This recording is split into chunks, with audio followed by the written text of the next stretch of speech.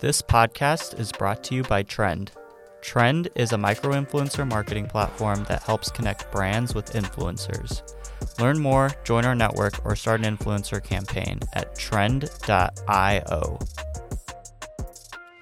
Welcome back to the DTC Pod, everybody. I'm your host, Jay, and today we're going to be doing part 2 of 5 great tips for e-commerce and DTC brands that we've learned from previous episodes. So if you listened to the podcast for a while, episode 51, we did 5 tips. We basically just wrapped them together from recent episodes and packaged them all together. So that way you could get some really actionable tips really fast. And so I'm doing a part 2 over here. We've had a lot more guests since we last did this. So I kind of wanted to use this as an opportunity to wrap up 5 of the best tips that I've heard recently. We'll be doing some more of these as well coming soon. So, as the guest list continues to grow, these episodes are going to continue to grow. So without any further wait, let's go ahead and dive into it. So the first tip I've got over here comes from episode 52 with Moment Drinks founder Aisha Chitani. And they've actually been on Shark Tank, which is really cool. And that doesn't have anything to do with the quote that I'm pulling away from here. But one thing I thought was really interesting from that podcast is when Aisha talked about she waited until feedback said 90% of their customers loved their product and found it useful before deciding to launch. I just thought this was really interesting because if you're listening out here and you're interested in launching a product, whether it's a brand new product, maybe you're founding a new company, or you're launching a new product in an existing brand, I think this is a really interesting thing. I thought it was an interesting threshold.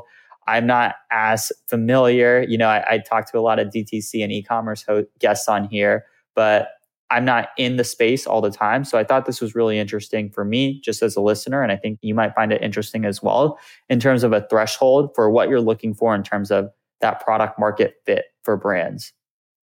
This next tip comes from episode 54 from Jing Gao, who is the founder of Fly by Jing. And Jing was fantastic on our podcast.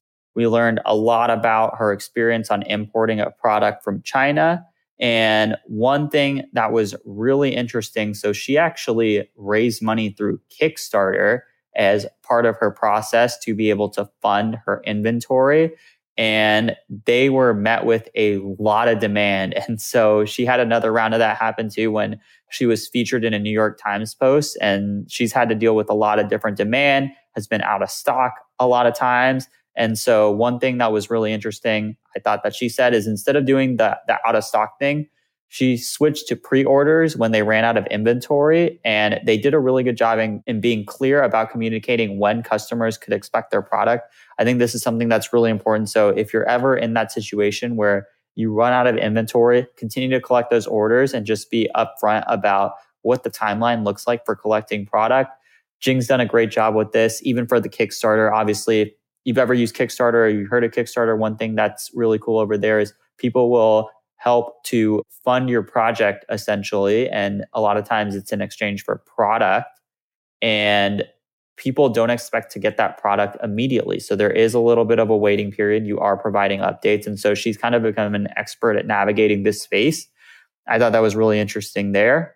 Tip number 3 comes from the Vertical. And that's actually a really cool marketplace that's come up for mission-driven e-commerce and direct-to-consumer brands. Highly recommend you check it out. It's and then Vertical is VERTICALE.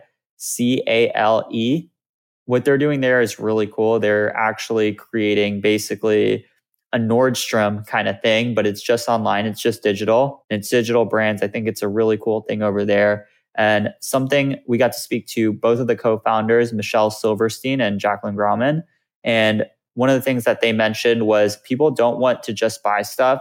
They want to feel like they're a part of something and feel a connection. So they're really focused on mission-driven brands over there. I thought that was something that I thought was a little sticky message. And I just wanted to share that as well. If you're interested in that podcast episode, it's episode 56. Highly recommend checking it out about marketplaces and what they look to evaluate brands as well. You'll find some really good tips in there.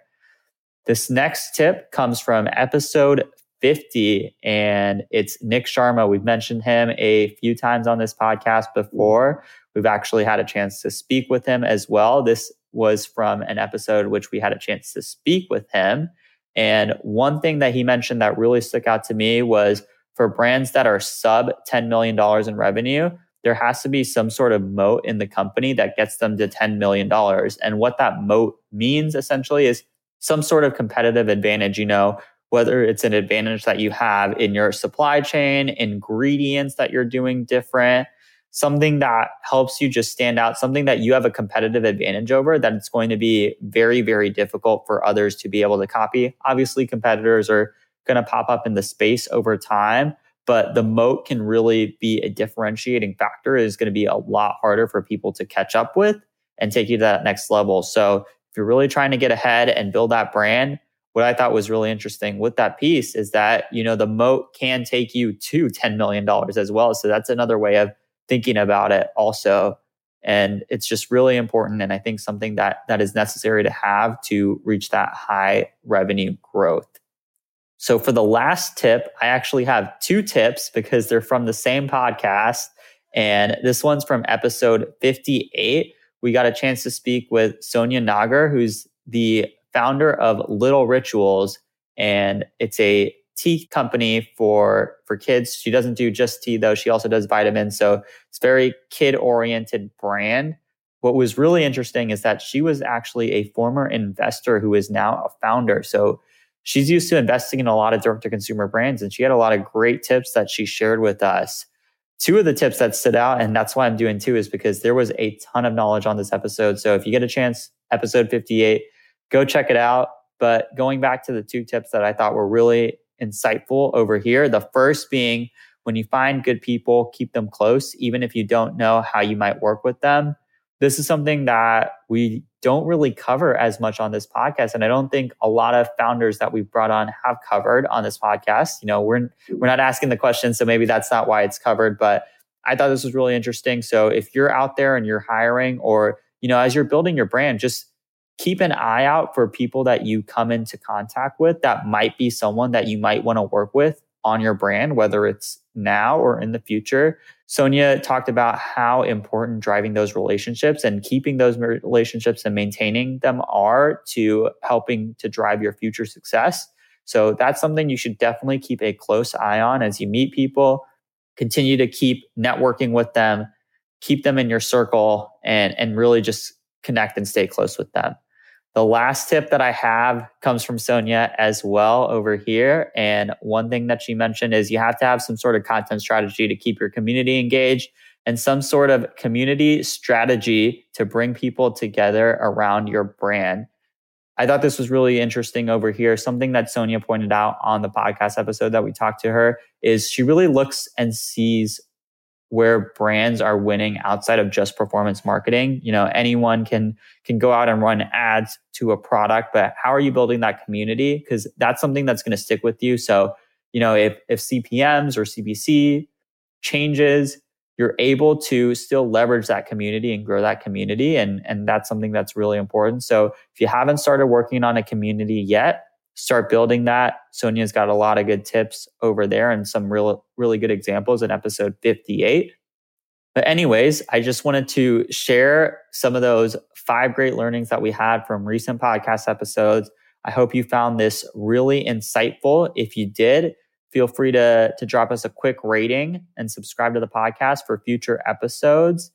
And other than that, if you have anything else you want to ever talk to me about DTC, or working with creators and influencers, feel free to shoot me an email, jaydesai@trend.io, JAYDESAI @trend.io. Happy to talk, happy to chat. And if you have any podcast ideas for episodes, feel free to shoot us a note as well.